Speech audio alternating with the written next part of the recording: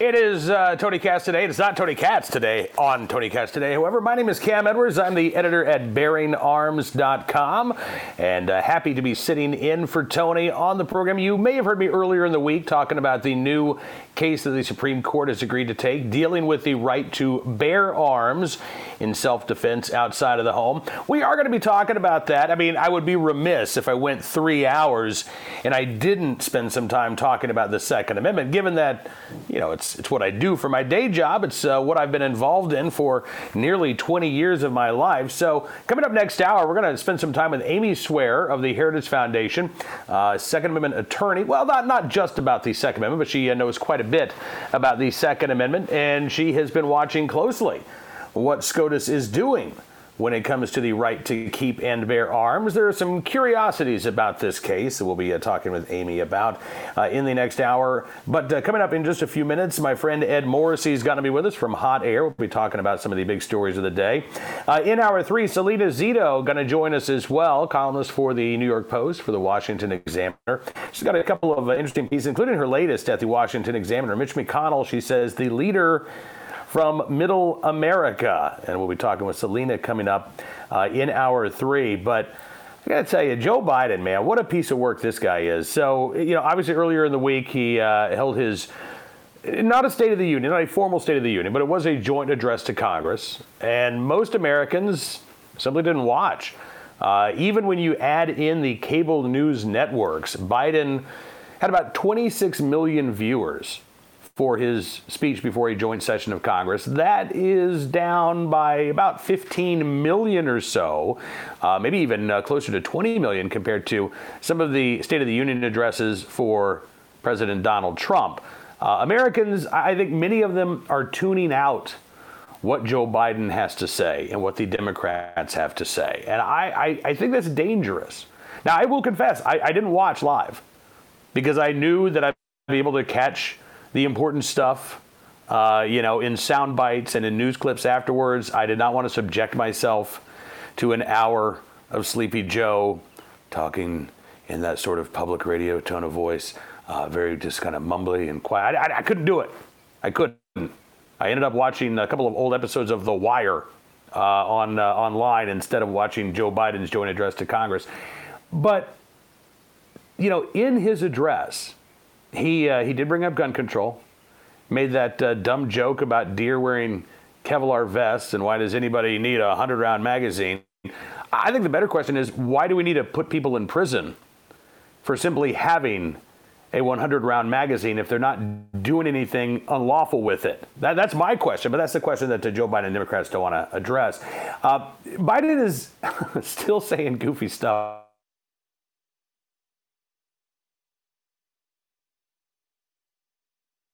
though, with today, vaccines, and about wearing a mask.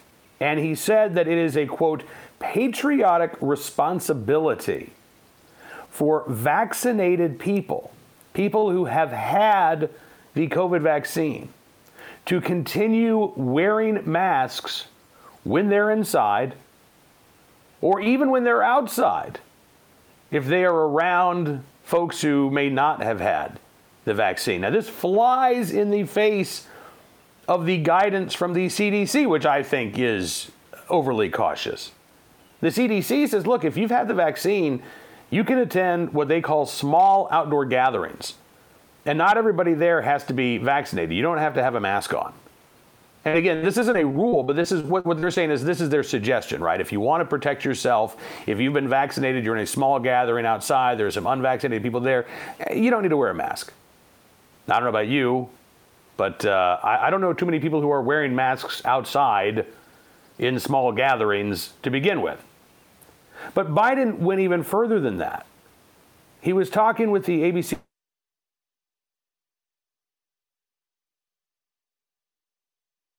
reporter together. I'd have to wear a mask, even though I've been vaccinated and you've been vaccinated. And again, that flies in the face of the CDC guidance. Now, I have had my first shot of the Pfizer vaccine. It took forever for me to find a vaccine. In fact, I've been looking for my wife since February She's on the waiting list. She is a cancer patient. She is a high risk, if she gets COVID, of having very serious complications. So it was really important to me that she be able to get the vaccine. I live in the state of Virginia, where we have an actual doctor as our governor, Ralph Northam. I refer to him as Wreck-It Ralph Northam. And despite the fact that we have a medical doctor in charge of the state, the state's rollout of the vaccines in Virginia has just been atrocious. I know perfectly healthy people in Northern Virginia who were able to get the vaccine in the D.C. suburbs before cancer patients who lived in more rural parts of the state were able to get a vaccine. And ultimately, it wasn't the state of Virginia who gave my wife a vaccine. It was CVS. It was the private sector, not the state government, that actually stepped up and did the job. But she and I have had this conversation. So we get our second shot next Wednesday. And then 2 weeks after that, you're fully vaccinated. We've already made plans to start doing the things that we haven't done for the past year because we have been overly cautious. And we know that we've been overly cautious. I'm willing to be overly cautious when it comes to my wife's life. I'm fine with that. But now that she's been vaccinated and I've been vaccinated, and once that vaccination has taken effect and we're fully immunized, we're not going to be as overly cautious as we've been. She's going to start doing more of the grocery shopping. I've been doing all of the grocery shopping for the past year, much to her chagrin, because every time I go, I leave something out. We're going to go eat at a restaurant, which we haven't done in a year. We're going to sit inside. I take that back. We've gone out a couple of times and we've sat on the deck. We're going to sit inside. We're going to enjoy ourselves. We're going to start getting back to normal. Why? Because we've been vaccinated. The Democrats' messaging on this is so atrocious. I mean, basically what they're saying is, go get vaccinated, it can save your life. But then nothing will change. You still need to do everything that you've done for the past year. Don't go to the movies. Don't go to a baseball game. Don't be around your friends outside. Don't hug grandma, even if you're both fully vaccinated, because you never know what could happen. And even some doctors are actually starting to speak up about this. Monica Gandhi, who's a professor of medicine at UC San Francisco, not exactly a conservative hotbed. Talking about the joint session of Congress, she said everybody could have been in that room, as opposed to, limiting the attendance. She said if we're all fully vaccinated, we could all be unmasked and distanced in that room. Leanna Wen, professor of health policy at George Washington University. And one, by the way, who's actually been one of those very, very cautious medical professionals, now says there's nothing that's 100% safe. I think we need to be living with the concept of living with risk and reducing risk. Marty McCary, who is at Johns Hopkins, I actually interviewed him a few weeks ago. He said, we've got the CDC moving towards a culture of absolute risk and tolerance. He said, as a physician, I can tell you, if you're out of step with where people are, and you don't have good answers to their very logical questions, such as, don't these restrictions contradict the messaging of vaccine safety? You lose credibility. Yeah. And you lose credibility with that group of people that they're trying to reach out to. Those who haven't gotten vaccines. Those who say, nah, I'm not going to get it, or, yeah, I'm going to take a wait and see approach. Those are the folks that they're trying to talk to. Those are the folks that they're trying to influence. And their messaging is so tone deaf that they're turning these folks off. And meanwhile, poll after poll shows it's actually the unvaccinated who are starting to get back to normal. And there is hesitancy, even among those who've been fully vaccinated, to do those things that I just talked about, to go out to dinner, to take in a movie, to spend time with friends without wearing a mask. It's sad to watch this. Because as Leanna Wen says, we do need to live with the concept of living with risk and reducing that risk. But the helicopter parents, remember that thing, that phrase, about a decade ago, we had the helicopter parents? Well, now we're turned into this sort of helicopter society where we're all hovering over one another. Oh, don't do that. Something could possibly go wrong. Yeah, something could possibly go wrong. Every single day of our lives, bad things can happen. And sure, we should try to live our lives in a way that minimizes and mitigates the risk of something bad happening to us. But you can't get rid of that risk entirely, and you can't put yourself in a bubble and not actually live because you're afraid of what might happen if you do. All right, we're going to take a quick time out. Again, my name is Cam Edwards, sitting in for Mr. Tony Katz today. When we return, Ed Morrissey from Hot Air will join us. We've got some other big stories to talk about, and would love to hear from you as well. You can give us a call at 833-GOT-TONY. Stick around. There's much more of Tony Katz Today coming up right after this. It's Tony Katz Today. Phone number to call, 833-GOT-TONY. Cam Edwards, editor at BearingArms.com, sitting in for Mr. Katz on the program. You know, we're just talking about Joe Biden, this interview with Today, in which he talked about it being your patriotic responsibility to wear a mask, even after you've been vaccinated. So Biden was also asked about when schools are going to reopen. In fact, the specific question was, kids in K-12 schools obviously are not going to be able to all get the vaccine by the fall. Should all schools in this country be open this fall for 5-day-a-week in-person learning regardless? Biden said, based on the science and the CDC, they probably all should be open. All right, so join us to talk about this. Hot Air's Ed Morrissey, who has written a fantastic piece at hotair.com. Ed, how are you, sir? I'm doing well, Cam. Thanks for having me on today. Absolutely. All right. So Biden's response is based on the science and the CDC. Yeah, schools should probably be open in the fall, which begs the question that you ask. Okay, well, then why aren't they open now? Because the science is just as valid for these schools to be open today, and yet less than half of all students in the United States are going to school full time right now. It's amazing because, I mean, literally it's the same conditions we have right now, and Joe Biden promised to have schools fully reopened within the first 100 days, and legitimately so, because the science shows that, with just a minimum of preparation, there is no risk at all in reopening these schools, and there are lots of problems. You create a lot more problems by keeping kids out of the schools, and we're seeing those problems. There's emotional problems, there's educational problems, there's economic problems, because when you force kids to stay home, you've got to make sure that there's one parent there. And even if you have a two-parent household, most of the time both parents work now. And one of the impacts that we're seeing from this is that there has been a marked decrease in the number of women in the employment pool, in the labor force. And I mean, this is trackable, and the school closings are a major driver of that. And so there's all sorts of equity issues that come from keeping these schools closed. But what's going on is that the teachers unions don't want to come back. They want to use this as leverage. The teachers union in Los Angeles wants to leverage it for defunding the police, for instance. I mean, it's crazy, and so this is sort of giving the game away. There's no reason to keep these schools closed. The governments in these areas should demand that they reopen. Absolutely. But as you say, the teachers unions are, in essence, holding these kids hostage in a lot of districts. And it's so sad to see. You quote a piece by Representative Virginia Fox, who said school board leaders are distracted by their phones while parents cry out for help and then are mocked by the school board members during private meetings. We've seen no shortage of this too, Ed, where, you've got education officials who are laughing at or who are annoyed by these parents who are pleading for their kids to get back in the classrooms because they can see the detrimental effects that being out of school for over a year now has had on their own children.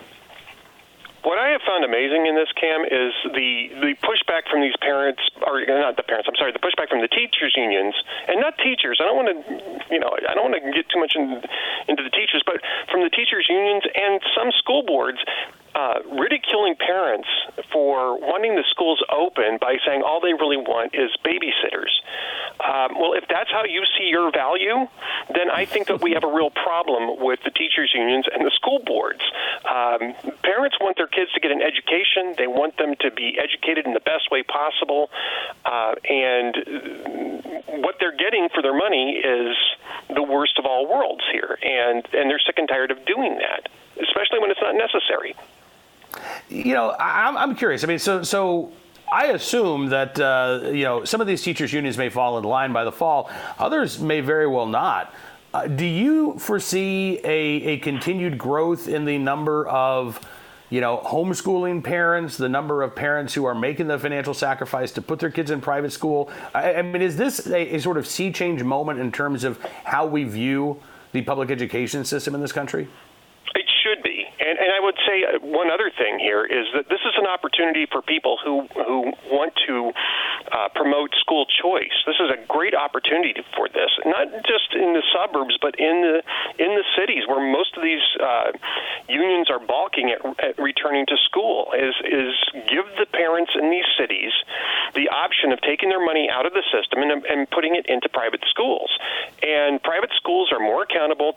Parents are, their parents can engage more with them because there's fewer government edicts and union edicts that come with that, and so they have a greater control over their children's education in private education institutions. And so this is, I think, a golden opportunity for conservatives, for Republicans. That's not always the same thing, as both you and I know, Cam, to make the argument and to find at least one issue where conservatives can connect to voters in inner cities, especially parents in inner cities, by pointing out that privatization in this case is a huge benefit and gets them around the big government approach that is keeping their kids from an education. Absolutely. I do hope that the GOP and conservatives, as you say, they're not always synonymous with one another. I do hope that they'll take the initiative to do that. I mean, look, even if it doesn't get you 51% of the vote in big cities, it can get you 30% of the vote. It can get you 35% of the vote, where right now you maybe are getting 18, 19, 20%. And those margins matter for elections. But more importantly, these issues matter to voters. And you can't expect people to flock to your party if you're not giving them a reason to, and if you're not engaging in that type of outreach. Well, I think the other thing too is it would promote a better sort of politics, and I've written about this an awful lot, which is that the conservatives and Republicans have a real problem engaging people in communities that are outside of their normal comfort zone. The reason why that happens is because they're not part of those communities, and so they don't know the people very well. They don't listen to the people who live in those communities to find what really matters to them and show how their agenda can help their lives specifically in that community. This is one. Wait, I'll tell you what. Huge opening.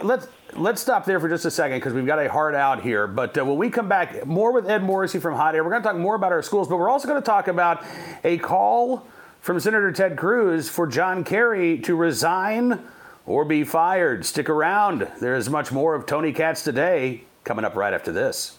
Tony Katz Today. Phone number to call, 833-GOT-TONY. Now, Tony is actually off today. I don't know where Tony is. He's probably pouncing somewhere or seizing on something. That's what conservatives and Republicans do, according to the media, right? We're always pouncing. We're always seizing.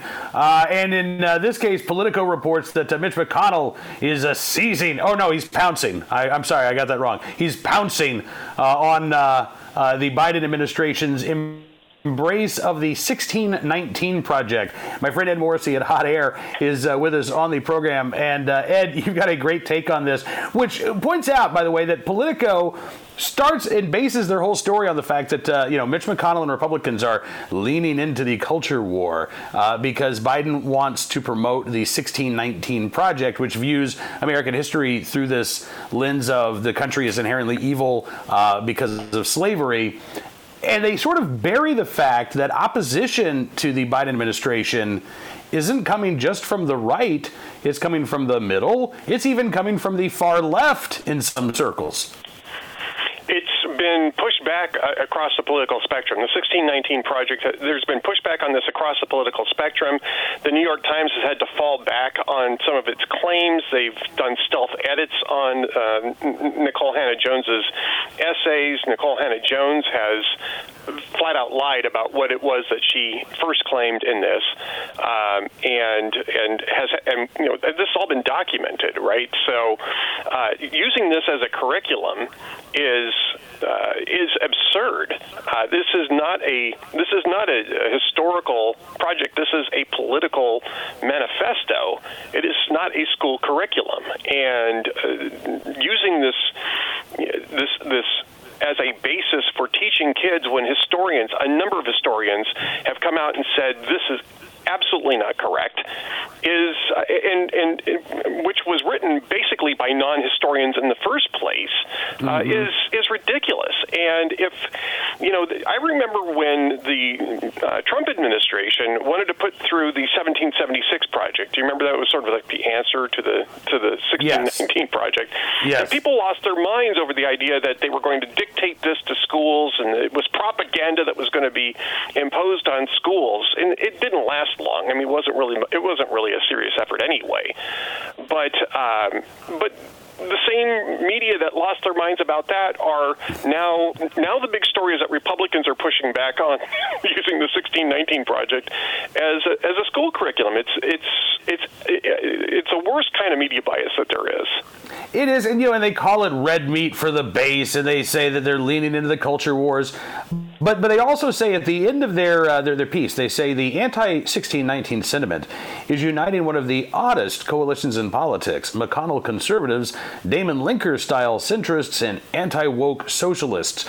Now, and you say that this is strange for them to call this one of the oddest coalitions in politics because it gets it entirely backwards. It's actually one of the more broader coalitions in politics that we've seen. And when you've got folks across the political spectrum, as you say, Mitch McConnell to outright socialists of the Fourth International, saying this is a really bad idea to be teaching this in schools, maybe we should take notice of that as opposed to trying to spin this as just, Republicans gonna Republican.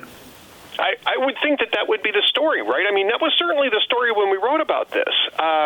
This was, in, I think, November 2019, right? When the World Socialist website, of all places, did interviews with 4 very well-esteemed historians to talk about all the things that this 1619 Project gets wrong. I mean, we were all kind of astounded, but they were saying, no, it actually was, the American Revolution was actually, fought on the idea of freedom, and it was actually founded on the ideals in the Declaration of Independence, even though the colonies, some of the colonies themselves weren't exactly great examples of that. I mean, when you have the World Socialist website doing apologetics for Thomas Jefferson, I mean, don't you sit up and take notice of this? I just find it amazing that this is, there's an odd coalition. No, it's not an odd coalition. It's everybody that doesn't have an axe to grind, doesn't have a Black Lives Matter axe to grind in this thing. Everybody else recognizes that this is nonsense.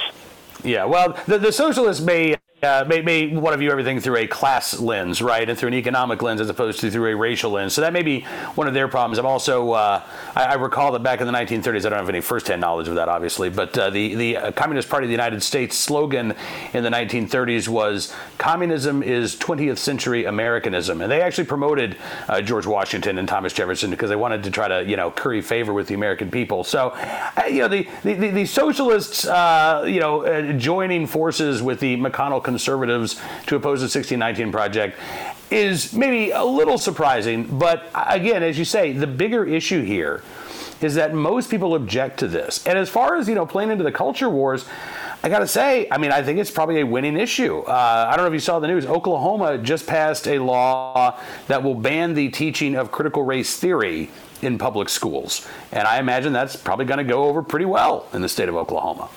I would think so. And I don't know that I agree with that, because I am of the opinion that, you know, academia really should be open to discussing all sorts of different topics.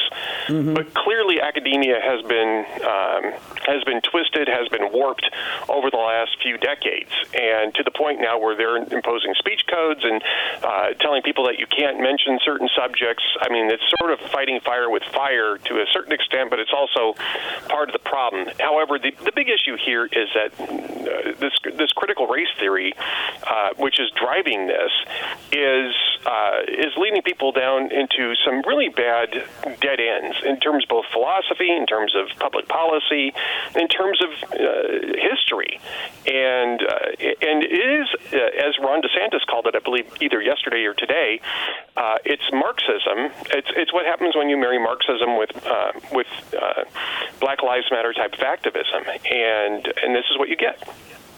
Yeah, absolutely, which is maybe why it's a little surprising that the socialists are not on board. But again, I think, you know, it's the destination is largely the same. It's how you get there that's a little bit different between, you know, the World Socialist Web and Black Lives Matter. But there is, I think, a Marxism inherent in the idea of critical race theory, and even I would argue within the 1619 Project itself.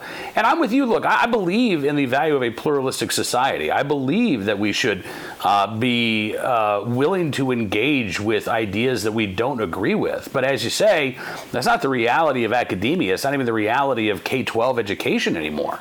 And that's the danger, is that it wouldn't be that critical race theory would be taught as a theory, but that it would be taught as a fact. Right, exactly. And I think that, you know, it's as the only fact, as the only set of facts. Mm-hmm. And I think that if you're talking about the 1619 Project in college as a perspective, maybe there's some value to it. But as a, you know, elementary and high school curriculum, absolutely not. All right, Mr. Ed Morrissey, we will leave it there. Thank you so much for joining us on the program. It is always good talking with you. And make sure you check out Ed's writing at hotair.com. In fact, he's got a great piece just up, a surprising source for this, but the Washington Post actually taking a jab at China's Belt and Road Project. Ed, thank you so much. Have a great weekend. You too, sir. Thank you. All right, Ed Morrissey with us from hotair.com. Next hour, Amy Swear of the Heritage Foundation going to join us. And in hour 3, my friend Selena Zito will be dropping by as well. When we come back after a quick timeout, we're going to talk about another story that Ed actually has at Hot Air, talking about John Kerry. Remember when John Kerry supposedly leaked all kinds of information to Iran's foreign minister about covert Israeli strikes and things of that nature? And the Biden administration said, no, never happened. Well, now there's apparently audio of the Iranian foreign minister, and it sure sounds like it happened, and it sure sounds like what John Kerry told the Iranian foreign minister was not public knowledge, not in the public domain, and really should have been kept to himself. Stick around. We've got more Tony Katz Today coming up next.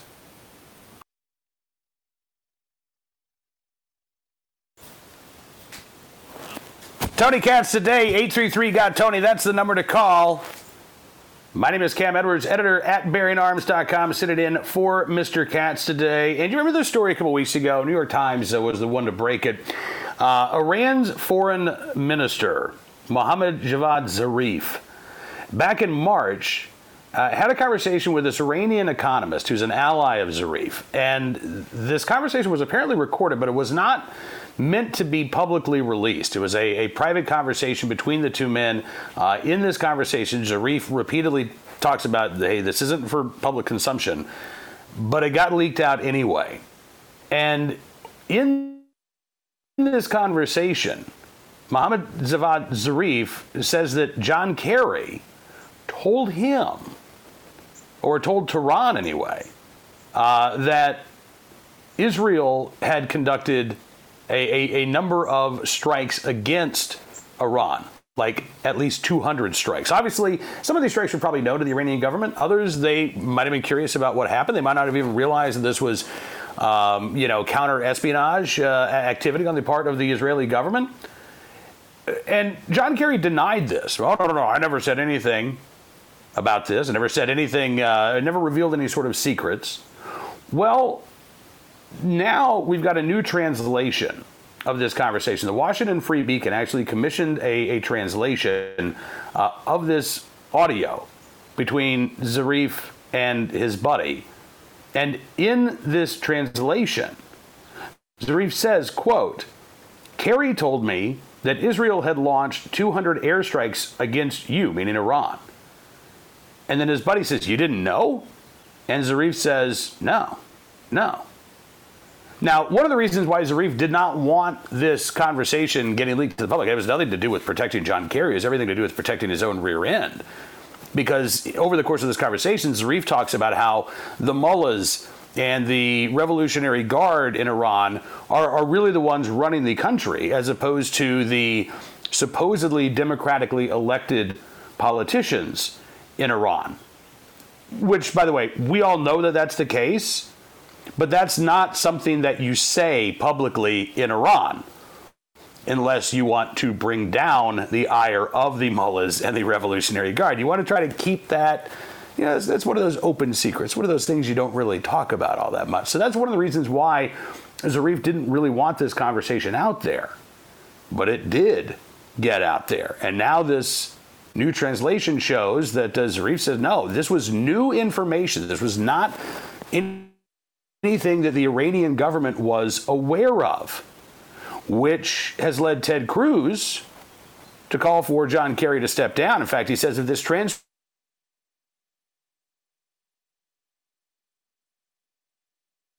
is, and if Biden must fire him immediately. Now, I don't think there's any chance that John Kerry steps down. And I don't think that there's any chance that Joe Biden fires John Kerry over this. In fact, I suspect that the Biden administration is going to continue to deny that Kerry did anything to reveal any sort of national security secrets or to unmask Israeli intelligence operations to Iran. They're just going to pretend that didn't happen. And they're going to continue to engage with Iran on their nuclear program. In fact, I think one of the reasons why they are going to pretend that this never happened is because they don't want this to get in the way of their outreach to Iran, to try to get Iran back in the fold of this nuclear deal with the European Union and the United States. I don't think they're going to be successful in doing so. I think this is a gimme to the mullahs. This is a gimme to the Revolutionary Guard. We're going to let this one slide. Maybe there'll be some, private chastisement of John Kerry.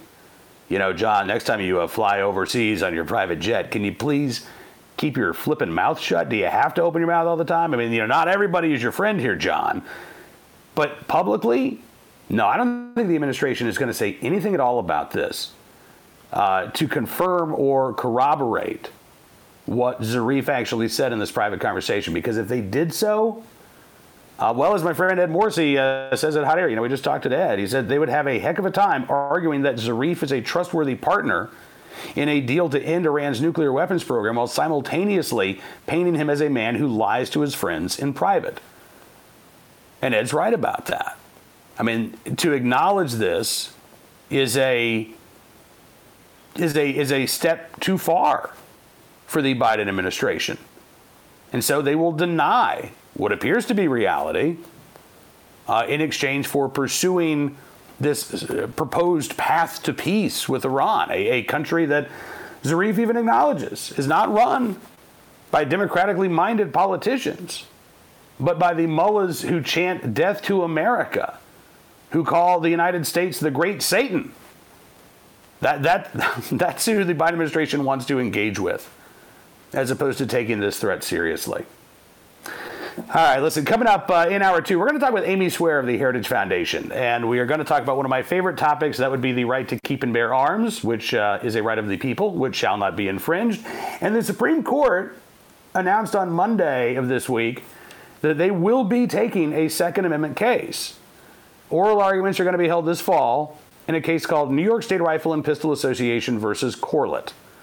Now, this case deals with the licensing laws to get a concealed carry permit in New York State, which is very different than the laws in most states in the union. There are 42 states that are what we call shall issue.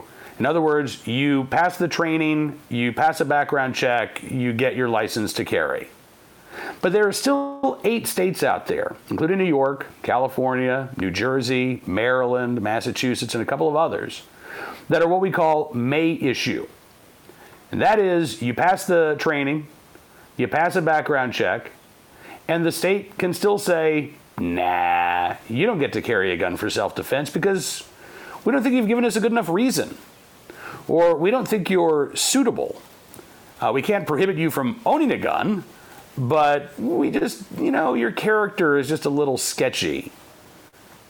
And in these states, as you might imagine, the number of concealed carry permittees far lower than in the shall issue states.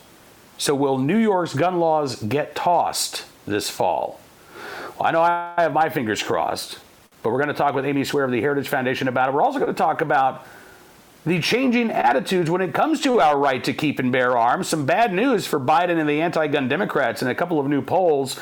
We'll get to that after the top of the hour news. Stick around. We've got much more of Tony Katz Today coming up right after this quick break. But that is actually one of the lowest numbers that the Washington Post has recorded in their surveys going back to 2013. And support for more gun control laws is basically coming from one part of the political spectrum right now. Republicans obviously oppose the idea of putting more gun control laws in place, but opposition among Republicans has actually grown by 18 points in this ABC poll compared to 2018. It's now something like 76% of Republicans say more important to protect the right to own a firearm than it is to put more gun control laws on the books. Independents have also flipped. In 2018, when the Washington Post and ABC News asked the same question, almost 60% of independent voters said it was more important to protect said it was more important to pass more gun control laws than it was to protect the right to own a firearm. And now those numbers are almost reversed. I think it's 53% of independents now say it's more important to protect the right to own a gun than it is to pass more gun control laws. So where is this support coming from? The 80% of Republicans, the 80% of Democrats who say, yeah, we need more gun control laws. Although even that number has declined a little bit compared to the last time that the Washington Post and ABC News asked this question. When you break down the demographics in terms of age, it's even more striking. There has been a 20-point drop in support for gun control among voters 18 to 29 since 2018. A 20-point drop. Now think about that. In 2018, that was the year that the shootings at Marjory Stoneman Douglas High School in Parkland, Florida took place. And we saw the rise of the March for Our Lives movement, right, led by teen gun control activists like David Hogg and Emma Gonzalez. And they had all kinds of media attention. They had all kinds of celebrity backing. They're still, quote unquote, celebrities. At least a couple of them are. I mean, David Hogg, he's given up on his pillow company. He's going back to Harvard and his gun control work now. But despite all of that effort aimed directly at young voters over the past 3 years, support for gun control has cratered in that age group, which I think it's not only worth acknowledging, it's actually worth exploring. Because obviously it's not what gun control activists intended. It's not what the media expected. But I think we've got a couple of things going on. First, 2020 changed a lot of people's minds about their right to keep and bear arms. We saw across the country more than 8 million Americans become gun owners for the very first time in their life in 2020. And I suspect that we've seen millions more do the same in 2021. Why did they do that? Well, back in March of last year, when we all went into lockdown, that was new.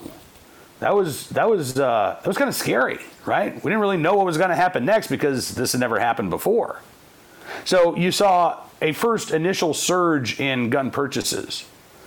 And then in late May, early June, with the death of George Floyd in Minneapolis and the riots that ensued afterwards, you saw another surge in sales as people wanted to protect themselves. We saw another surge heading into the November elections, which typically does happen in a presidential election year. But throughout 2020, we've also seen a rise in violent crime in many cities. And unfortunately, that has continued in a lot of places in 2021 as well.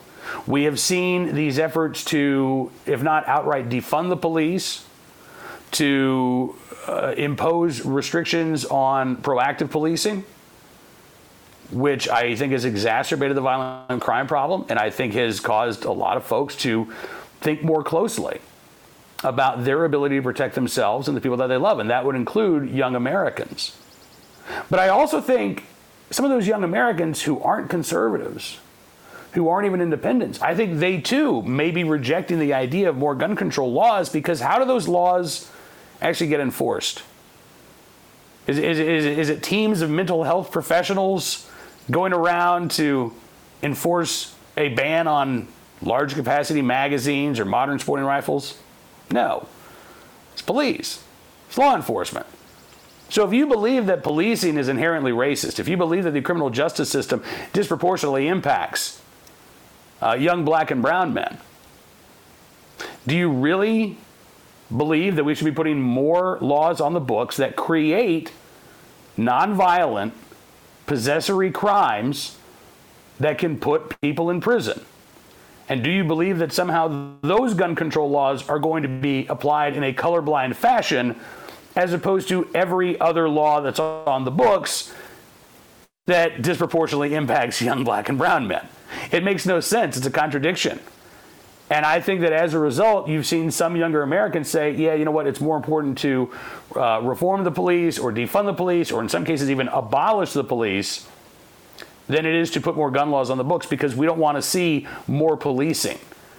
Now, I would, again, that's not necessarily a pro-Second Amendment point of view. It's an anti-policing point of view, but it leads you to an anti-gun control position. And instead, you may be more interested in violence prevention efforts. You know, those sort of community, locally based programs that work to identify the most violent offenders, work to de-escalate gang violence. You've got, you know, the violence interrupters on the streets of some cities. You may be more inclined to promote those programs and to back those programs than the idea of creating new nonviolent crimes that come with a multi-year prison sentence. So for a variety of reasons, I think Americans are becoming generally less inclined to support gun control, including Joe Biden and the Democrats' gun control agenda. But what will the Supreme Court have to say about this when they weigh in on the right to keep a firearm on your person for self-defense outside of the home? We're going to talk about that with Amy Swearer of the Heritage Foundation after a quick time out, so stick around. We've got much more Tony Katz Today coming up.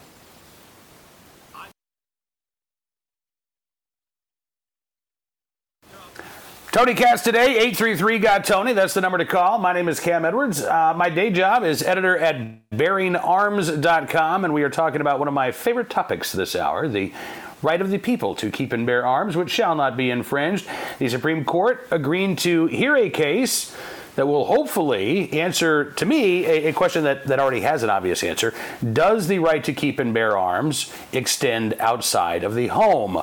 Amy Swearer of the Heritage Foundation has been closely following the Second Amendment for a number of years. She follows us on the program, or she joins us on the program right now. Amy, how you doing today? Hey, good, Cam. How are you?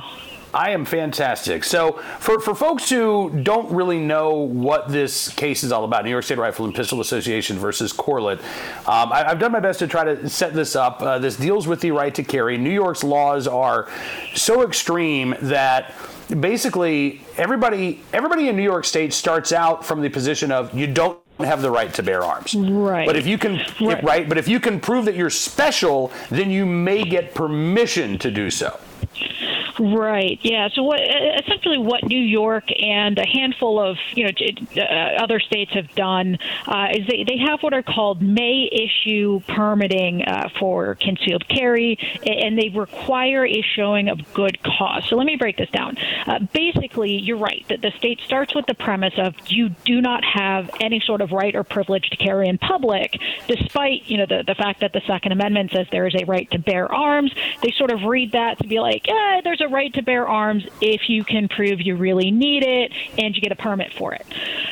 So the way this works in New York is it is entirely up to the discretion of the permitting officer. So if you show up and you say, look, I'm just generally, as an ordinary law-abiding citizen, I'm concerned about crime in my neighborhood. I'm concerned that I'm a young woman or what have you. That's not enough. That's not considered good cause. This just general desire to be able to defend yourself in public. Now, New York and then some other places, like some counties in California, almost take that to an extreme in terms of the discretion that they use. If you're not following Rob Romano from the Firearms Policy Center on Twitter, he does a great job of going through some of the rejection notices for these applications. And so many times it basically boils down to, I know there were a lot of crimes in your neighborhood recently, but have you personally tried being a victim of crime? Have you tried being victimized more often? Where it's just incredibly hard to get a permit to reach that bar.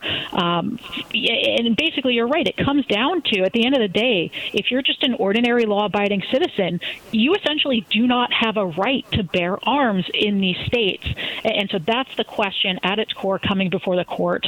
Does the Second Amendment mean what it says when it says that there is a right to bear arms? All right, now that's the question at its core that's before the court, but that's not the question specifically that the court's going to answer, right? Because the question that the plaintiffs had posed to the court, and the plaintiffs, by the way, the plaintiff's attorney is Paul Clement, former Solicitor General, very, very astute attorney when it comes to Second Amendment issues, and he had asked the court to answer the question, does the Second Amendment right to carry a gun extend outside of the home? And the court said, well, we're going to answer a slightly different question. We're going to answer the question of whether or not these four individual plaintiffs who were denied a permit to carry had their Second Amendment rights violated. Is that a distinction without a difference, or is this cause for concern? So we don't know yet. There's still certainly a way that you could get a majority of justices to answer this more broadly, essentially say, yes, they had their rights violated because as ordinary law-abiding citizens, they have a right to bear arms in public. Or, you could see at the end of the day, maybe you only have a majority of justices who sort of answer this narrowly, who essentially say, yeah, the way that New York analyzed these individuals' right to have a permit. And keep in mind, so when you look into who these petitioners are, the individual petitioners, they're both individuals who have gone through pretty extensive firearms training, taken classes, are basically perfect petitioners in every regard. So, it could be that you just get five justices who say, yes, in this case, New York was wrong, but it's a fairly narrow opinion. That then you still have states like California that say, oh, well, our analysis that we use is a little different, so maybe ours is fine. And then the court sort of makes states relitigate this again and again through the lower courts. And, unfortunately, in that case, you'd probably see a lot of what we saw after Heller and McDonald of lower courts saying, yeah, we know what you said, but we're going to read that as narrowly as possible and render it toothless to still uphold these laws. So I think you're right. There are some concerns, but I think, I think there's still a lot of hope that at the end of the day, again, what you get is five justices who write this in such a way that it does still come down to, yes, they had a right to keep and bear arms as ordinary law-abiding citizens, and that's why you violated that right by not granting them that permit.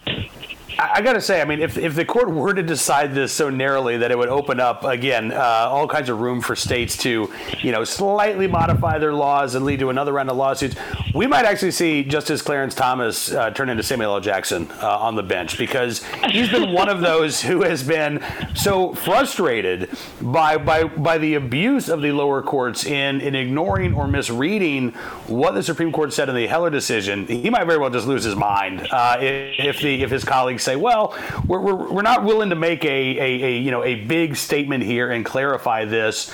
Although it is interesting, so I'm looking at Reason.com today, and Josh Blackman, law professor, you and I talked about him on Bearing Arms Campaign Company, which is the show that I do every day for Bearing Arms, and he saw this limited cert grant as cause for concern. But I don't know if you've seen his latest post at Reason making more sense of the limited cert grant in this case. And he quotes Will Bawdy, who says that it could be that the justices are going to bring in another Second Amendment case that's out there. This is a case out of the Ninth Circuit called Young versus Hawaii. And this is a really egregious decision.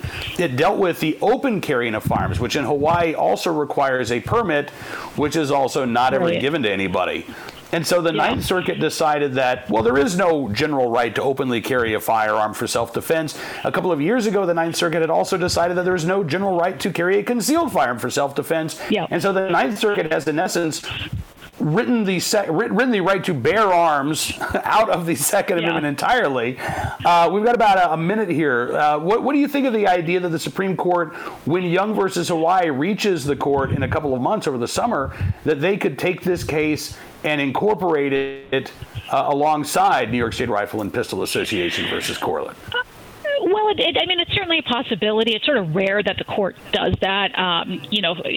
From just a sort of quick analysis, there doesn't seem to be a whole lot that they could do with Young v. Hawaii that they couldn't also do in New York State Rifle and Pistol. But it is interesting because, as you said, Young v. Hawaii, what the Ninth Circuit has done there is so egregious. They really have. They've said, okay, you don't have a right to open carry. You don't have a right to concealed carry. You basically don't have a right to keep and bear arms. You don't have a right to bear arms. So, it's possible that the court wants to do that. The timing would certainly work because, you've now got several months before the court will hear the Second Amendment case. So it's interesting. It's not normally, I think, how the court would do this, but, given the fact that they haven't acted with the Second Amendment and the way that they've acted with other, First Amendment, Fourth Amendment, Eighth Amendment cases, maybe. All right, hang on to that thought. We've got more to come with Amy Swearer of the Heritage Foundation. Stick around. Much more of Tony Katz Today coming up right after this. Tony Katz Today, 833-GOT-TONY is the number to call. Unfortunately, it is not Tony Katz Today on Tony Katz Today. My name is Cam Edwards. I'm the editor at BearingArms.com, and we're talking with Amy Swearer of the Heritage Foundation. You can find Amy on Twitter, and you should be following her if you care about the right to keep and bear arms, at Amy Swearer, Swearer. And Amy, I want to talk about, we've been talking about the Supreme Court case dealing with the right to bear arms, but let's talk about Joe Biden's recent comments about the right to keep and bear arms as well. You had a fantastic Twitter thread. Thank you, by the way, for watching Biden live, because I tuned out. I couldn't. I knew I couldn't take it. I knew I was just going to lose my mind. I ended up watching old episodes of The Wire instead of watching Joe Biden live. But you fact check the president in real time when he made his joint address to Congress earlier this week. And it sounds like he was incredibly dishonest, incredibly misleading, and obviously completely and utterly opposed to our right to keep and bear arms. Yeah. It's funny because I actually ended up being able to fact check a lot of that before real time. Because for those of you who don't know, the transcript of the speech was put up as soon as the speech starts. You can kind of control F through, like, where did he talk about guns? And what's funny to me is that some of the most egregious aspects of it. It's not things where, he made a slip of the tongue or was, talking offhand and just sort of, said things in an offhand manner. I mean, these were written into this. They were intentionally put in there as, not just mischaracterizations, but sometimes blatant lies. I mean, some of the most egregious examples, you have him, not just mocking gun owners, it's the deer wearing a Kevlar vest, but saying things that are just objectively untrue. For example, he stated that the 1994 assault weapons ban at the federal level, that we know now that it lowered crime rates, and then he seemed to suggest that once that expired, gun crime rates went up. And it's just not true. So the actual report, the government-sponsored report on the federal assault weapons ban said, look, these guns were rarely used in crime before the ban, and if we reinstate the ban, it's not really going to do anything. It's not going to have an impact. And indeed, that's what we've seen, is that crime rates have remained even lower than they were in the 1990s, despite the fact that Americans have bought something like 20 million more of these guns. I mean, these are just things that are egregiously untrue. I think the other most egregious example... Hang on, let's stop there for just a second, because this is something that I think... poll after poll has shown most Americans, even when violent crime is declining, most Americans believe that violent crime is actually on the rise because the media doesn't cover crimes that don't happen. Right. Every year when the FBI's Uniform Crime Report comes out and it shows a 5 or 6% drop in violent crime, that's a one-day news story. But the other 364 days out of the year, your local news is leading with the latest crime story, right? And so we get I think the false impression that violent crime is always getting worse. But in reality, as you say, going back to the 1990s, violent crime rates have actually dropped by half in the United States. Oh, yeah. This is an incredible success story. And it's not just violent crime in general, it's gun crime in particular. So when you look at the difference between some of the early 90s and today, we're talking about 40 to 50%, depending on the year, because there are fluctuations, in gun homicide. And when you look at non-fatal firearm crimes, non-fatal firearm shootings, injuries, it's actually at one point hit one-sixth of what it was in the early 1990s. And keep in mind, at the same time, not only have we added in the last, whatever it is, 15 years since the assault weapons ban expired, you've got 20 million, roughly 20 million more quote-unquote assault weapons, but the number of guns per capita has gone up about 50 or 60%. So we've had a lot more guns. You've had a lot more states open up the ability of law-abiding citizens to carry in public. Right now it's only 8 states where you don't have that right. So millions more Americans carrying in public, and crime rates have stayed low. They've stayed, for the past 10 years at a pretty stable low rate. And that's after, again, that very significant drop in the 1990s. So it just doesn't add up. It's not true that the assault weapons ban had anything to do with it, or that when it expired, crime rates shot up. It's just not true. And to put that in there intentionally, knowing this, is just, it's egregious. It is egregious, but again, it's based on, I think, the fundamental premise of the gun control movement, which is more guns equals more crime. Even when that is demonstrably false, they still cling, perhaps bitterly, to that belief that the only way to improve public safety is to try to disarm the American people, which leads you to, the lies that we heard from the podium when Joe Biden was making this joint address to Congress, including, I think you were about to talk about the lies over magazines, right? Ammunition magazines.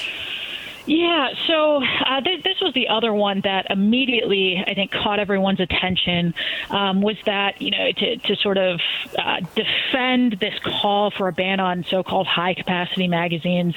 He starts talking about 100-round drum magazines, which, first of all, is not the common type of magazine that people are talking about.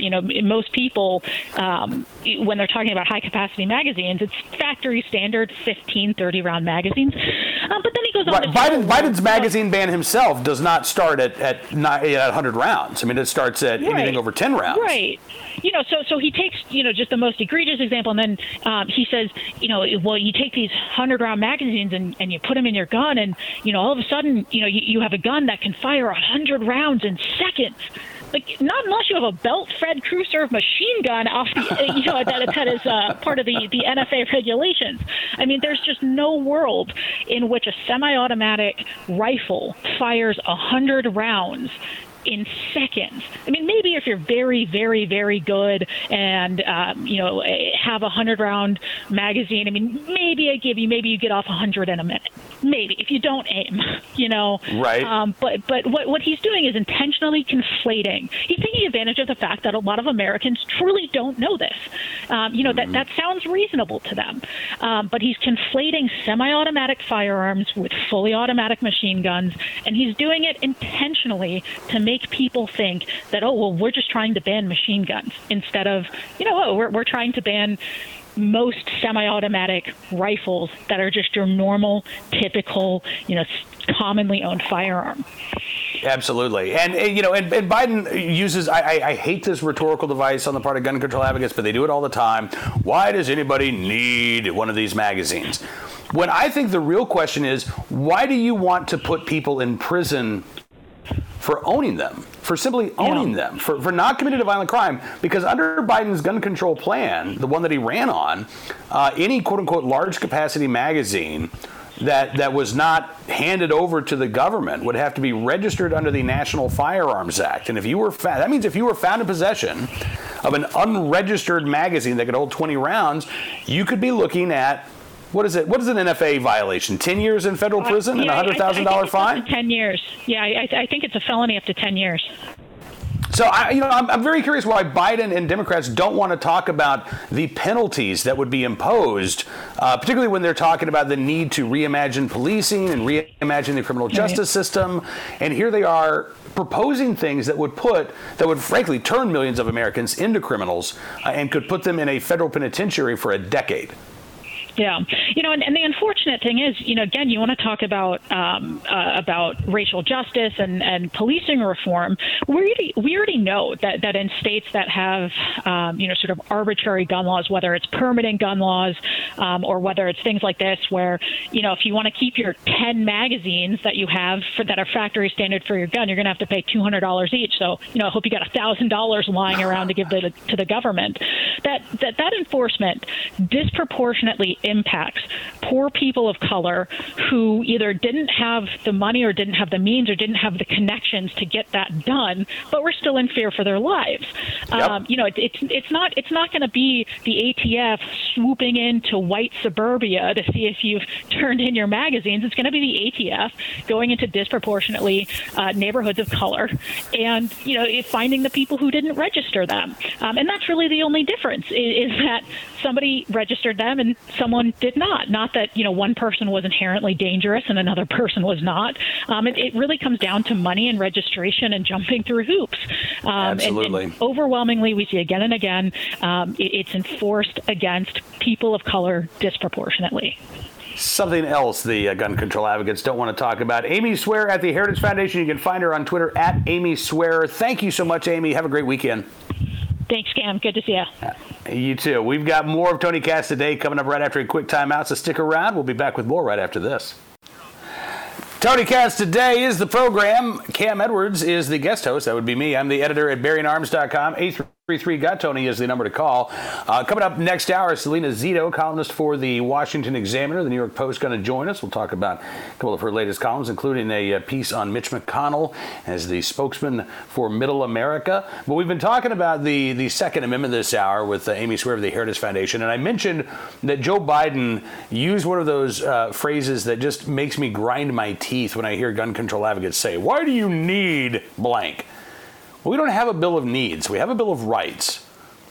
So it's not about need. We don't need cars that can go faster than the speed limit, right? We don't need fast food that can clog our arteries. We don't need access to tobacco. As a matter of fact, the Biden administration trying to ban menthol cigarettes because we don't need them.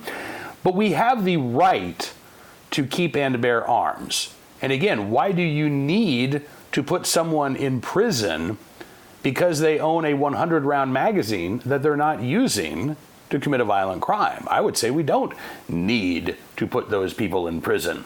But one of the other phrases that drives me crazy from gun control activists, I support the Second Amendment, but. I've never heard any of these individuals ever say, hey, you know what, I support the Second Amendment, and this gun control bill goes too far.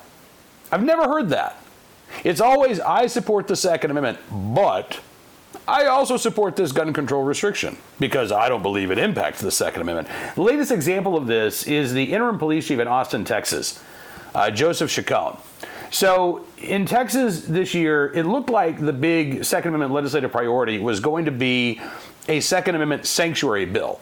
Governor Greg Abbott got behind this even before the legislature began its session, said, I want one of these bills to get to my desk. I want to send a signal to the federal government that we're not going to cooperate with any new gun control laws. And that bill's making progress.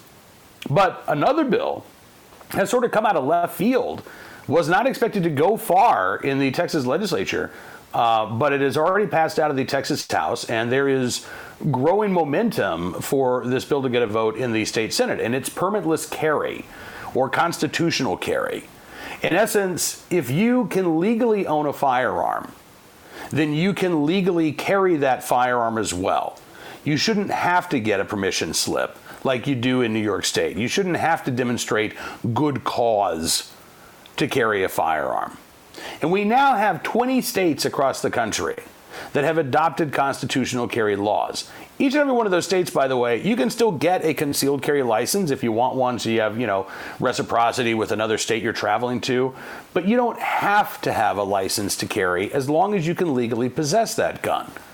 And again, this bill is gaining momentum in Texas. Joseph Chacon is very bothered by this. He says, I support the Second Amendment, but I don't support this bill. He says, in fact, I want to be clear, this is not about the Second Amendment. It's not about people's right to lawfully carry a firearm. I'm very much in support of all those things. Carrying a powerful weapon is also a responsibility. And he's right. But that responsibility doesn't disappear if permitless carry becomes the law in the state of Texas. As a matter of fact, in the state of Texas right now, it's legal for somebody to openly carry a firearm without a license. They just can't wear a jacket. They can't untuck their shirt and, conceal that firearm. They have to keep it exposed. So why is Joseph Chacon and why are other gun control advocates so bothered by the idea of permitless carry? Chacon said, quote, it's reasonable and important to ask if someone carrying a firearm in public know how to safely handle and store a gun and have a basic awareness of law related to weapons and use of deadly force. Again, I agree, but that's not the question. Because under Texas law, you can currently openly carry without showing any sort of proof of training or things of that nature. Does Joseph Chacon believe that law needs to disappear? He didn't say anything about it. Instead, he's just objecting to the permitless carrying of concealed firearms. Look, I am all in favor, as a Second Amendment supporter. I do believe that our rights come with responsibilities. But I also don't believe that putting another law on the books that can put people in prison, that can criminalize the right to keep and bear arms if it is not exercised in a governmentally approved fashion, is the way to go. Particularly in a state that is as Second Amendment supportive as the state of Texas. If Joseph Chacon is really concerned about this, if the interim chief of police in Austin, Texas, is really, really bothered by the thought of unlicensed legal gun owners lawfully carrying a firearm in public, there's an easy fix that should ease his mind. The Austin Police Department should offer, on a weekly basis, basic gun training classes. That's it. You want people to get educated? Well, then educate them. You want people to have that training? Ensure that they can get it. And don't just do this in the, high-class neighborhoods of Austin. As Amy Swears said just a few minutes ago, gun control laws do end up disproportionately impacting lower-income Americans. They do disproportionately impact communities of color. So hold these basic gun safety classes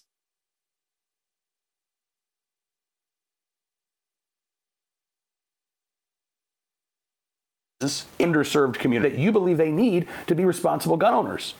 You do that, and you don't need to put a new law on the books. You don't need to put people in prison because they're carrying without a license. Again, I'm a Second Amendment supporter, and I don't believe that there's anything wrong with permitless carry. Again, we've seen 20 states around the union adopt this law. I think we're likely to see many more.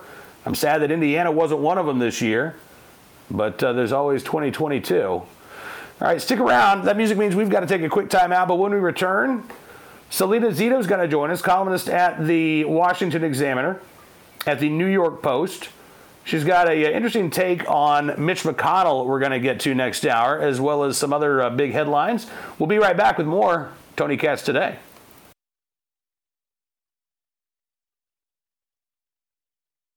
In for Mr. Katz on the program, we're going to be joined by Salena Zito, Washington Examiner columnist, New York Post columnist, here in a couple of minutes. She had a sit-down interview with one Senator Mitch McConnell not long ago. She wrote about it at the Washington Examiner. Some interesting notes by Mitch McConnell, including his reaction to the Democrats' court-packing threats. But before we spend some time with Salena, let's talk about another interesting anecdote that just popped up here. A member of the Democratic House leadership announcing that she will not be running for re-election next year. And this is kind of a surprise. Representative Cheri Bustos, who was the Democratic Congressional Campaign Committee chairwoman in the 2020 elections. Not only did she step down from the DCCC, now she's saying that she's going to step down from Congress entirely. She was still a part of Nancy Pelosi's leadership team this year. And as Politico says, there were few Democrats who directly blamed Cheri Bustos for the disastrous results for House Democrats in 2020. And they were disastrous results. I mean, the Democrats in the House really thought that they were going to expand their margins, and instead they lost about a dozen seats to Republicans. But Democrats didn't really blame Cheri Bustos. So why is she leaving? Well, Republicans say it's because Democrats know they're going to get hammered next year. In fact, Cheri Bustos herself is basically the one non-Chicagoland Democrat member of Congress in Illinois. All of the other members of the Democratic caucus from Illinois represent either Chicago or one of the Chicago suburbs. Cheri Bustos is the only one who doesn't.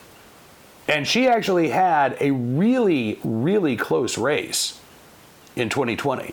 She ended up winning by 4 points, which was the closest margin that she's had in her 5 congressional runs. Esther Joy King, who is a military veteran. She is a JAG in the Army Reserves. She lost by 4 points. She has already announced, by the way, that she's running again in 2022. And she's got to be absolutely thrilled that Cheri Bustos is stepping down, because now this is an open seat in a very competitive district. Now, here's the thing. Because of the census, we're going to see redistricting in states around the country. And since Democrats control the state legislature in Illinois, they're the ones that get to draw a new map. But there's a bit of an issue for Democrats. Sure, they would love to hang on to Cheri Bustos' seat, but they also are thinking about Representative Lauren Underwood, who is one of those Chicagoland area representatives, but in a more competitive district. And according to Politico, if the Democrats in Illinois were to redraw the map so that Lauren Underwood has a more favorable district, instead of, D+4, it's D+8 or D+9, the only way to do that is by carving up the district that is currently represented by Cheri Bustos. And you'd have to pull out the cities of Rockford and Peoria from Bustos' district to protect Underwood. And Politico says that would leave Bustos' district, quote, unwinnable. They say leaving the district somewhat intact would allow Democrats to continue to compete there, though they're deprived of a well-known incumbent. But if they leave Bustos' district somewhat intact, then they leave open the possibility that not only would Bustos' seat flip to a Republican, but that Underwood seat in the Chicagoland suburbs would flip to the GOP as well. So they've got a decision to make when they start gerrymandering the state of Illinois into its new map of congressional districts. Are they going to try to give a little to keep both of those seats, or are they going to protect their flank and end up leaving Bustos' seat ripe for a GOP takeover? It's really interesting, and I got to tell you, I do think that it is a sign that Democrats are concerned. In fact, I don't even think that they're concerned. I think Democrats are convinced that they're going to lose the House in 2022. I think that's one of the reasons why you are seeing a sizable portion of the Democratic caucus saying things like, we need to nuke the filibuster. We need to pack the court. Now is our moment. Our window of opportunity is closing, because they know that in 2022, they are likely to lose the House. Now, the Senate map is a little more competitive. When I look at the Senate map, I can see a couple of Republican-held seats that could flip to Democrats. I see a couple of seats that Republicans could actually pick up. But the Senate makeup is likely to continue to be very, very close. I predict that Nancy Pelosi will not be the Speaker of the House after the 2022 elections are held. I think Democrats are going to lose their majority. It's just a matter of by how much and what seats do they lose. And I think, honestly, the problem for the Democrat Party right now is that the more talk of court packing, the more talk of nuking the filibuster, the more talk of primary challenges to, senators like Joe Manchin, who's not up, by the way, until 2024, but they're still already talking about primarying him. The more the extreme voices on the left clamor for these things, the more it turns off those centrist voters who maybe cast a vote for Democrats in 2020 because they didn't like Donald Trump. They saw Joe Biden as a return to normalcy. But now they're seeing Joe Biden embrace this far left agenda. And now they're looking around and saying, okay, this isn't what I voted for. Those are reachable voters for Republicans next year. And I think many of them are going to return to the fold as long as the Republican congressional candidate is not as crazy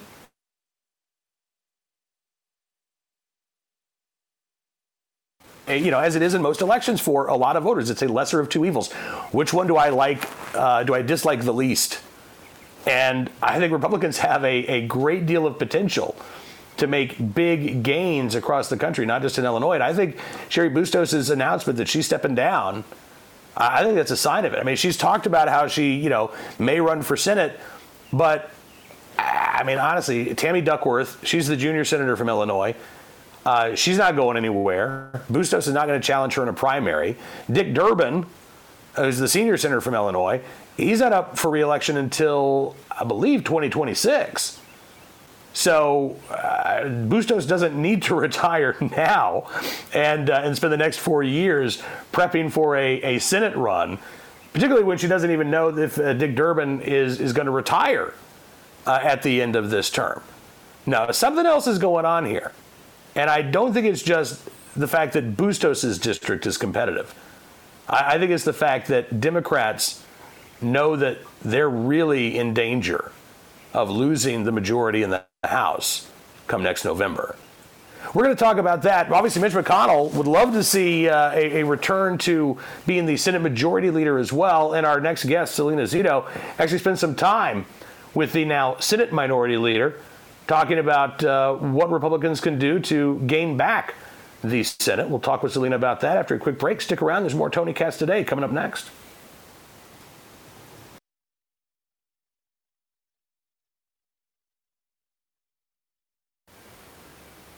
Tony Katz, today is the program. 833-GOT-TONY. That is the number to call. Although if you do call, you won't get Tony because he's off today. My name is Cam Edwards. I'm the editor at BearingArms.com, where I focus on Second Amendment news and information, but I'm a well-rounded guy. I don't just have to talk about gun issues.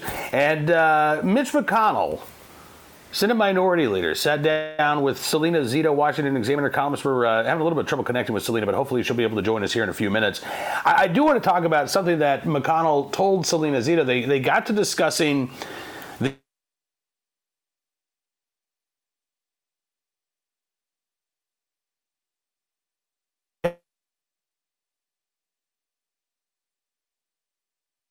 idea of court packing. Some Democrats, the Supreme Court takes up the Second Amendment case out of New York, the case dealing with New York's carry laws. We've already seen Democratic senators like Sheldon Whitehouse and Kirsten Gillibrand last year, when the Supreme Court was considering a challenge to a New York City gun law.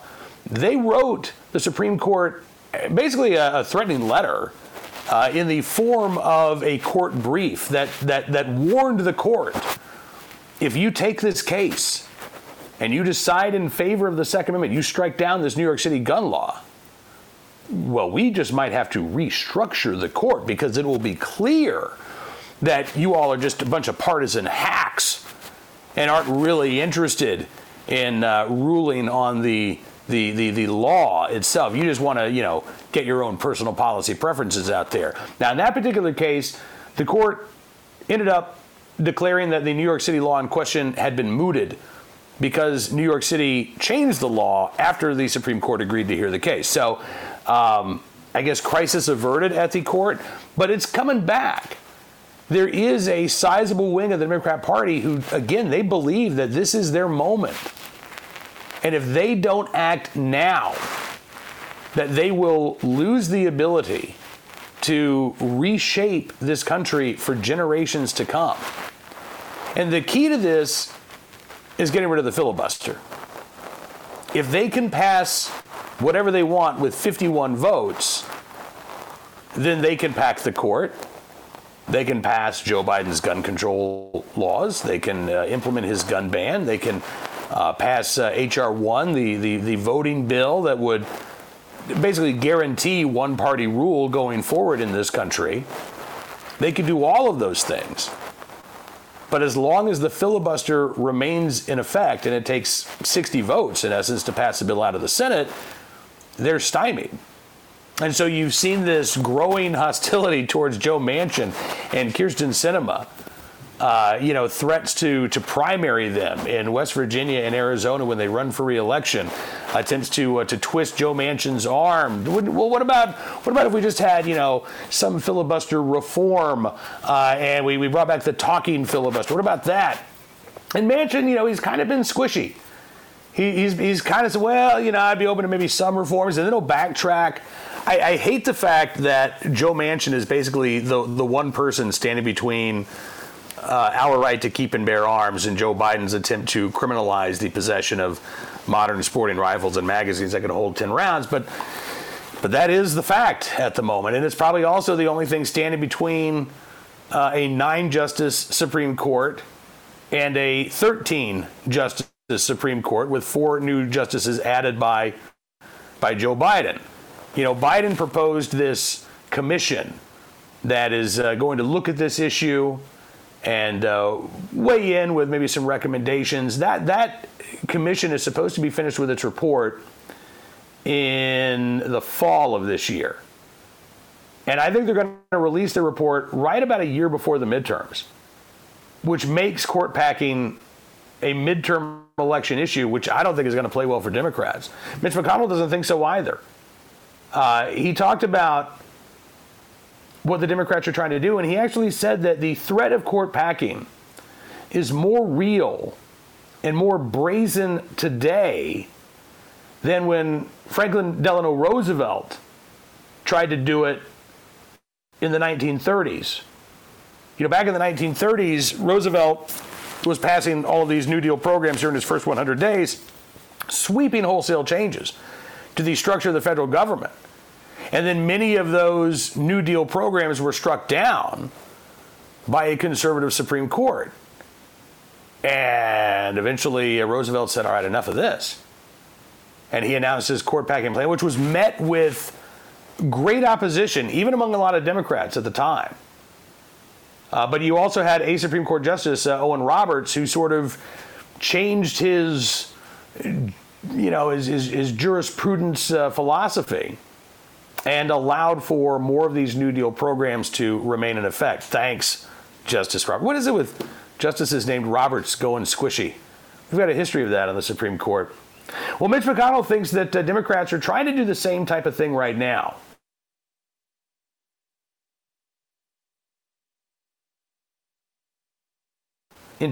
McConnell told Selena Zito, quote, "You've seen Chuck Schumer, for example, go over in front of the Supreme Court and actually seemingly threaten the court if it didn't rule the way he particularly wanted them to on an issue, which is really quite noteworthy and unusual," he said.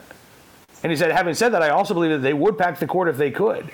And I think that the fact that Joe Biden did not just rule this out, just eliminate it. He could have quoted Ruth Bader Ginsburg and Stephen Breyer and said, we're not doing it. But he didn't. Well, no, he absolutely didn't. In fact, he did the opposite. He didn't go out and embrace it. He didn't say, yeah, we're going to pack the court. But he said, all right, we're going to investigate this issue even further. Right? We're going to let the experts take a look at this and weigh in and give us their recommendations. Of course, the makeup of this commission of experts is about 3-1 Democrat to Republican. So we have a pretty good idea of what this commission is going to say when it releases its report a year from now. Now, I would remind Mitch McConnell that it wasn't just Chuck Schumer, as I mentioned. Senator Sheldon Whitehouse, Senator Gillibrand, Mazie Hirono of Hawaii. There were 2 others.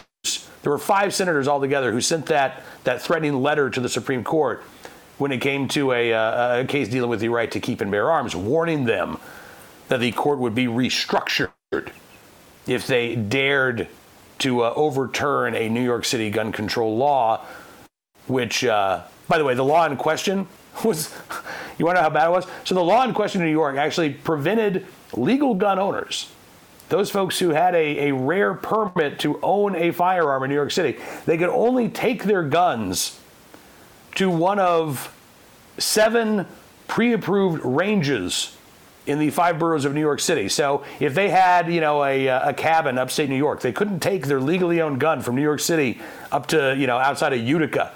It would be a crime for them to do that. It would be a crime for them to take their handgun and go to a shooting competition on Long Island. That's how draconian the law was in New York City. But that's the law that these Democrats wanted to keep in place and threatened the court with restructuring if they overturned it. Again, it didn't come to pass because New York City ultimately mooted the law. They changed the law so the Supreme Court would not rule on this case. But the threat to pack the court, I agree with McConnell. It is real. It is genuine. And I suspect that because Democrats know they're facing such headwinds in the midterm elections, particularly in the House, that the calls to pack the court are going to grow more shrill as we get closer to the midterms. And this is going to be, I think, a dividing line within the Democrat Party. You're going to have a lot of Democrats in safe blue districts going all in on this idea of now's the moment. If we don't act now, we can't save the republic from the fascist menace of the GOP. And you're going to have a lot of these Democrats in swing districts saying, shut up and quit talking about this because I'm going to lose my seat if you keep talking about Republicans being fascist. All right, stick around. We've got more of Tony Katz Today coming up right after this quick break.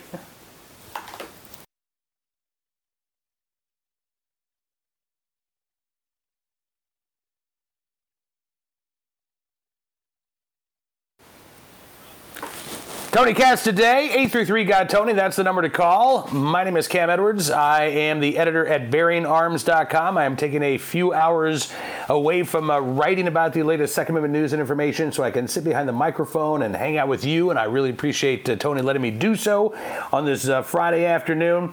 So it was Wednesday when Joe Biden addressed this joint session of Congress. And during that speech, Joe Biden said that the most lethal terrorist threat to our homeland today is white supremacy, right? And then Tim Scott, Republican senator from South Carolina, gave the GOP rebuttal to the president's speech. And Senator Scott was even more blunt than Joe Biden was, calling white supremacy the biggest terrorist threat to the United States. Tim Scott said, look, America is not a racist country. Now, he didn't pretend that we've never had problems with racism. He didn't shy away from the evils of slavery and the evils of the Jim Crow era. But he did acknowledge the progress that has been made in this country as we have continued to strive over the centuries for a more perfect union.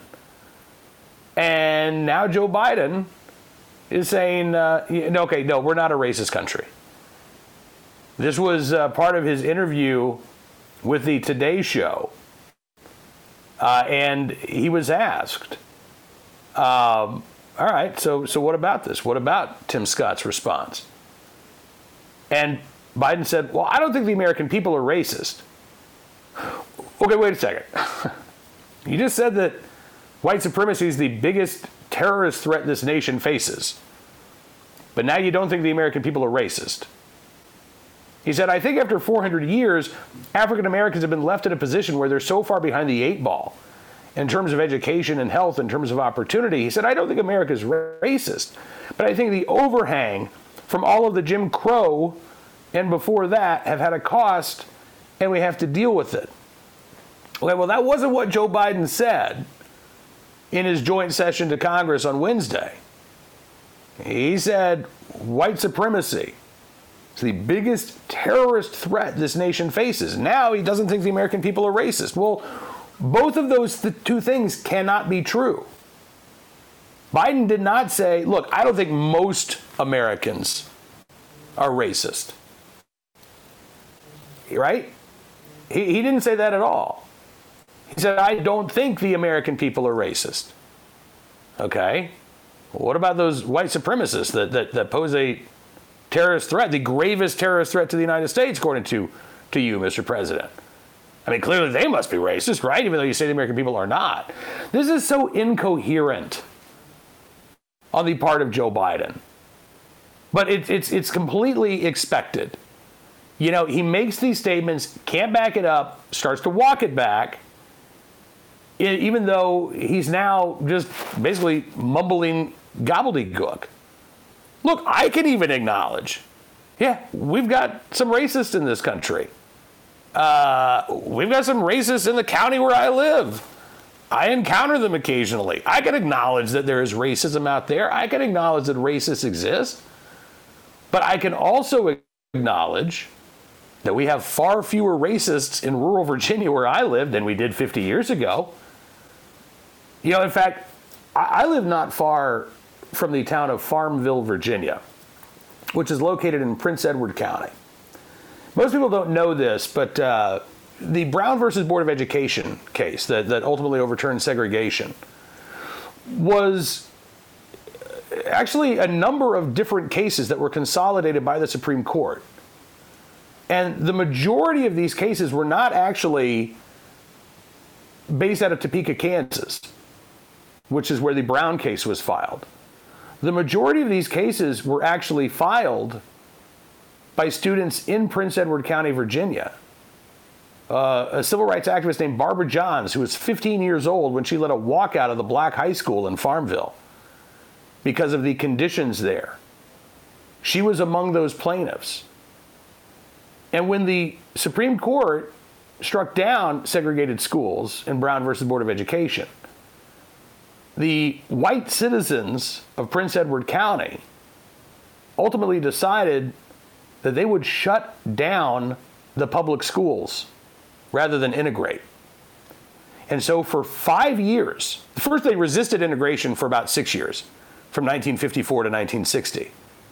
But then when it became apparent that, okay, we can't do this anymore, we can't just keep stalling and delaying, they shut down the public schools for 5 years. The white kids, a lot of them ended up going to private schools, The black students, a lot of them ended up being taught in church basements or in private homes. When I moved to the area about 8 years ago, one of the first people I met actually was a older black gentleman. And we started talking, and his dad worked for the Prince Edward Public Schools at the time. He was an educator. And when they shut down the public schools, the school board was kind enough to say, listen, you can stay on as like a maintenance man. And he said, no, thanks. And he ended up helping to educate his own son and other children in the basement of a local church for 5 years. The Prince Edward County of 1960 is not the Prince Edward County of 2021. Now, I'm not saying that everything's perfect. I am saying it's a lot better than it was back then. Not only do we have integrated schools, you have interracial marriages. And it's, people can walk through a grocery store with a white wife and a black husband and their biracial child, and nobody bats an eye. Whereas in 1960, that probably would have led to a punch or a threat. It certainly would have led to a lot of ugliness that simply has gone away because we have made great strides. And the sad thing is, we are now raising a generation of kids and even a generation of adults who don't recognize how far we've come. My own family, I have 5 kids. 2 of my 5 kids are biracial. My family could not have comfortably lived where I live today a half century ago.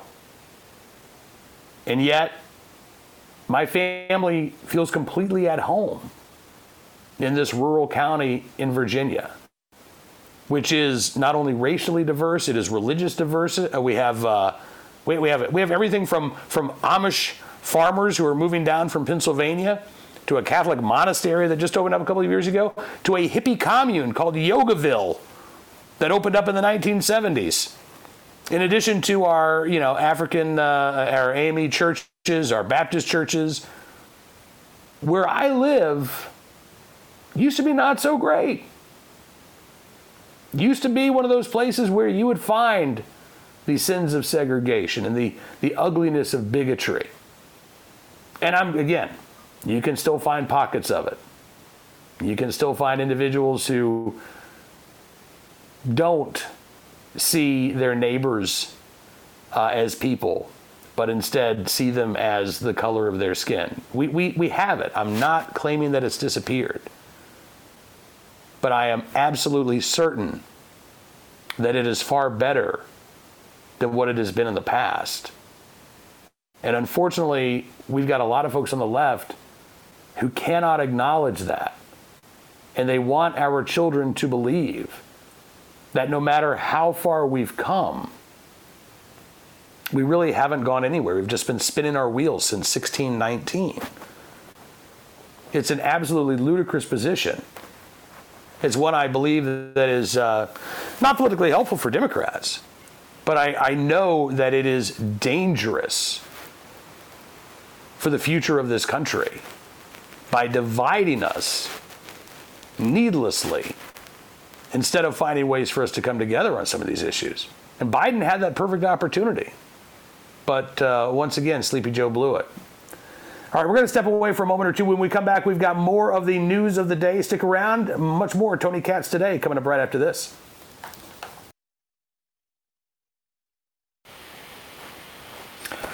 Tony Katz Today is the program. My name is Cam Edwards. I am the guest host for Tony Today. 833-GOT-TONY is the number to call.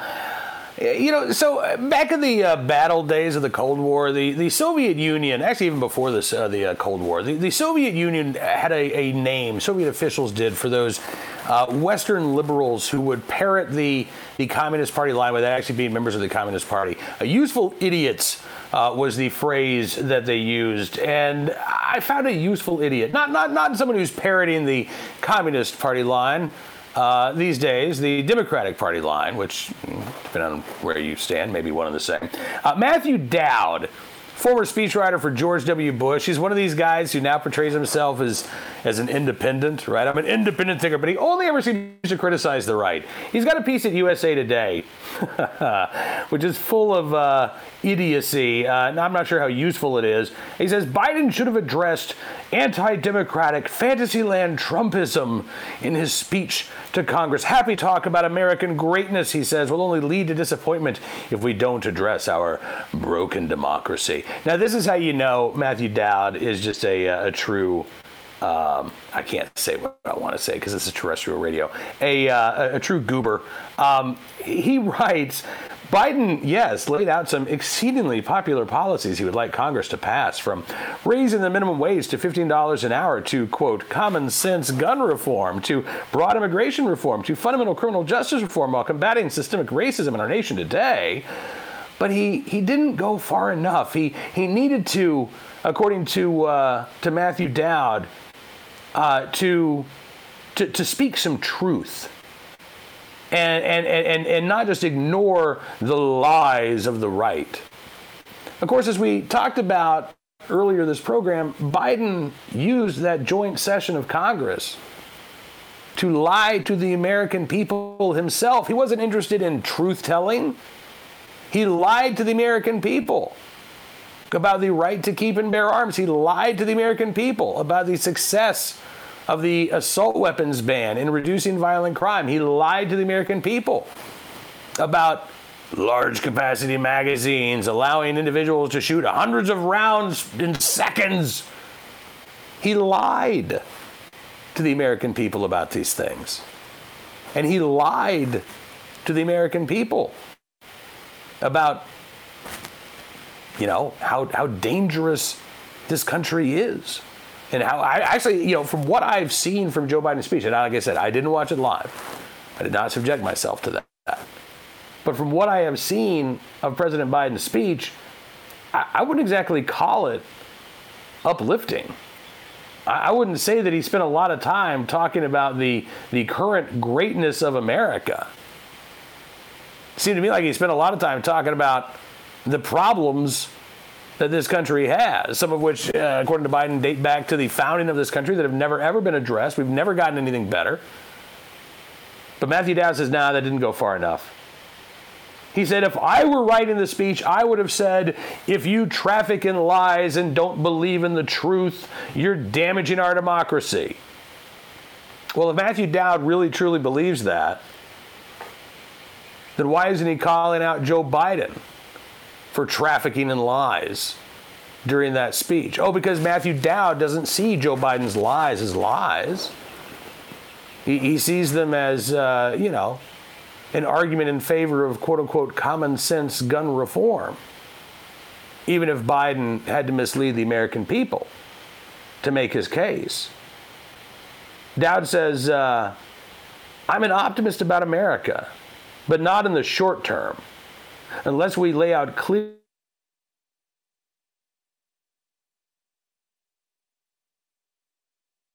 where we are today. Clearly, today is a point in time where the two major political parties are full of people who despise the other party and are more willing to view our fellow Americans as the biggest threat to democracy than our external enemies.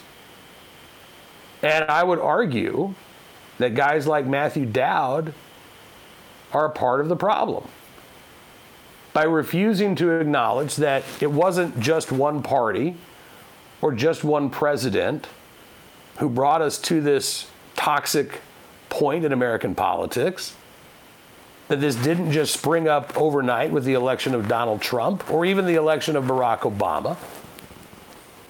You can go back to the 2000 election, 21 years ago almost, in which Democrats declared that the election had been stolen, that Al Gore was the rightful winner and George Bush had unlawfully and unconstitutionally seized power with the help of the Supreme Court. We have been operating for a generation on bad faith with the other political party. Democrats view Republicans as individuals who have unlawfully seized power. Many Republicans see Democrats the same way. But if you can't acknowledge that both parties view the other with such deep hostility and suspicion, and Matthew Dowd is clearly unwilling or unable to do that, then you can't address the problem.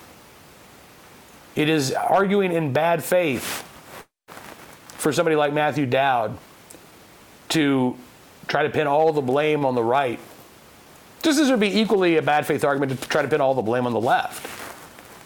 Again, we've got a lot of problems in this country that have developed. Maybe one of the few areas of bipartisanship. Both parties have done some things to create this toxic political environment. And unfortunately, it's got to be up to both parties, and members of both parties, as well as those Americans in the muddled middle, who really want to try to get to a better place. That's the only way to do it. But in order to do that, you've got to quit viewing the other as the enemy. And unfortunately, it's hard to stand down if you're a conservative when you've got Democrats who are proclaiming you are the enemy. Why should you be the one to give up first? That's some real talk. I won't hear from Matthew Dowd, but I'm glad I got to say it. Thanks again for being a part of Tony Katz today. Hope you have a great weekend. I'll be back, I don't know, maybe the next time Tony takes off, but I do appreciate being able to hang out behind the microphone. So thank you to Tony Katz. Have a great weekend, everybody. We'll talk to you soon.